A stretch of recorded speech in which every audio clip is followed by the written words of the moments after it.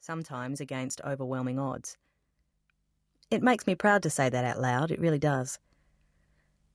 But this book is about much more than that. It's also the story of a young Australian country girl's dream and how that dream was achieved. It's the story of a journey. It's the story of me, Petria Thomas, the real me. The me that most people don't know and possibly wouldn't even imagine exists. At times, my life has been a very dark place where I've struggled to cope and found it hard to find the strength to carry on. And I'm not talking about swimming. I'm talking about life, day-to-day existence. It has been this most simple and pure of things that's posed the biggest and most frightening challenge I've ever faced. There have been days, terrifying moments, when I've thought I'd be better off dead. I've come extremely close to trying to end it all. I've thought about suicide and even hurt myself to rid myself of the pain and despair I've been mired in. That's how close I've come to the ultimate edge. Only a very desperate cry for help and the support of some wonderful people saw me live on to fight another day. Fortunately, I'm one of the lucky ones. I've lived to tell the tale, and hopefully what I have to tell might go some way to helping others who find themselves in the same lonely and desperate state of mind that I was once in. I've suffered a clinical disease throughout my swimming career. What is that disease? It's depression. Swimming helped me pull through, but it has also compounded the problem. My ability to swim and the talent I have for competing have been a double-edged sword. They have helped and hindered, healed me, and even caused me pain. I am often asked how I can stand on the blocks in an Olympic final with the whole world watching me and not shake like a leaf. The answer is surprisingly simple. I'm in my comfort zone. Swimming and competing at the highest level has been my life. I trained hard, I prepared solidly for the challenge ahead, and I knew that I had the talent and ability to go out and be the best I could be. Sometimes I won, sometimes I lost. I was never afraid of the challenge. Life on dry land, however, has been a different kettle of fish. That's when I'm out of my comfort zone. That's when I struggle to fit in and get on. Putting my story down is the hardest thing I have ever done. I'm scared to death of what will happen when it is read. For the first time in my life, I am opening myself up for everyone to see. I hope the people who mean the most to me, the people who have been there for me over the years, realise that swimming against the tide is for them and is my way of saying thank you. There are so many to thank. Clark Perry, Peter Blanche, and Warren MacDonald are three wonderful people whom I admire and respect immensely. Without their support and friendship, I don't know where my life would be today.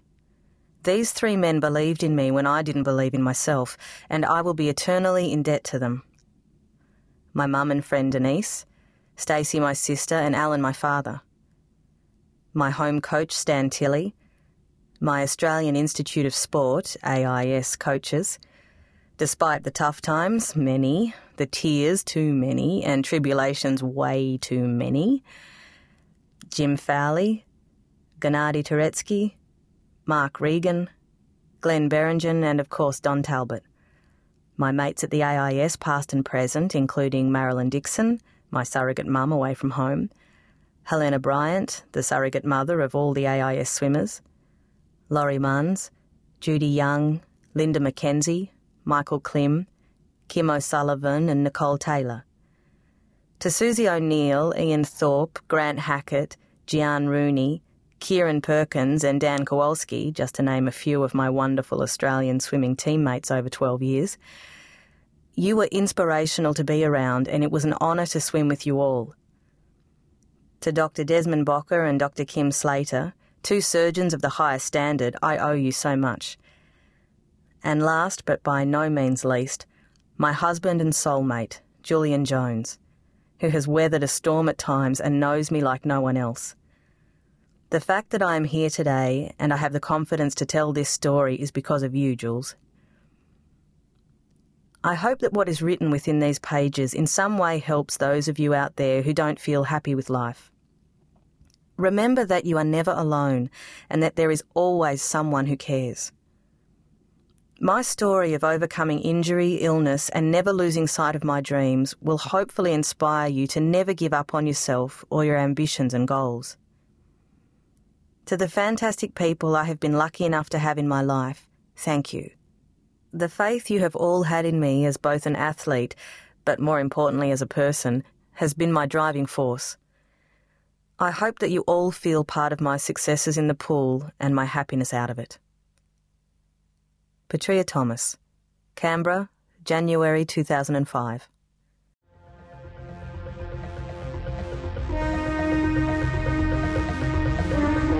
Part 1. The Early Years.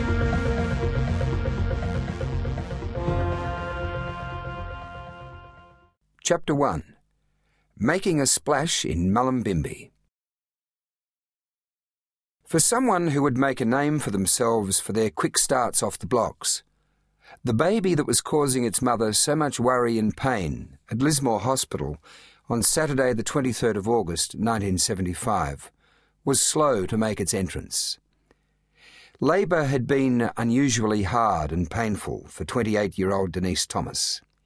The difficulties had been caused by her baby being positioned face up in the womb, and 2 intense and emotion-charged days would follow Denise's arrival by ambulance at the hospital. Finally, on a surprisingly warm Monday morning, 25th of August 1975, Denise Thomas gave birth to a very jaundiced and very orange baby girl. She was pretty stubborn about coming out, and she's kept that stubborn streak all her life, says Denise. It was a bit worrying at the time. I didn't know whether there was something wrong with her which was stopping her coming. So it was a huge relief when she finally arrived, and she was fit and healthy, despite being the same colour as the quilt on the bed. It was a traumatic start to what would be an extraordinary life. Denise knew exactly what she wanted to call her new baby. She would name her daughter after a beautiful purple flowering vine, the Petria volubilis, purple wreath. It was an unusual name for a girl who would one day take the swimming world by storm. The baby's name was Petria Ann Thomas. When Denise brought her new arrival home to 19 Fern Street, Mullumbimby was a colourful place, a hippie hangout, where young families from all over the tropical northern New South Wales region had flocked to settle, attracted not only by the laid-back and mellow lifestyle, but especially the cheap land and housing. It was the kind of place where you could live easily and in relative comfort on very little money, ideal for Denise and Alan Thomas, who had 2 young daughters to feed and clothe. I'm not sure you could class us as poor, but we were by no means well off, says the now 58-year-old Denise. Money was always in short supply, but like many others, we managed to get by. And while it was by no means easy, the girls never lacked the essentials. Stacey was 4 years old when her baby sister Petria arrived, and she became someone the youngest girl looked up to in those lazy, hazy days of the early years. As they grew up, the 2 little girls became close friends, playing together on the street and in the fields around their small house and sharing a bedroom. Most of the time their playing together was just that, 2 girls kicking about outdoors in the street with nothing else on their minds but having fun. At times a rivalry would develop between the pair, and as Petria grew older, the Thomas sisters would become increasingly competitive. Petria was always a little more competitive and determined than Stacey, Denise says. I suppose that might have been because she was the baby, but there was something about her even then that made her want to win. While Stacey would compete with her sister sometimes, invariably she'd grow tired of doing battle over a game of marbles and leave her sister to it. It wasn't me giving up and letting her win, says Stacey.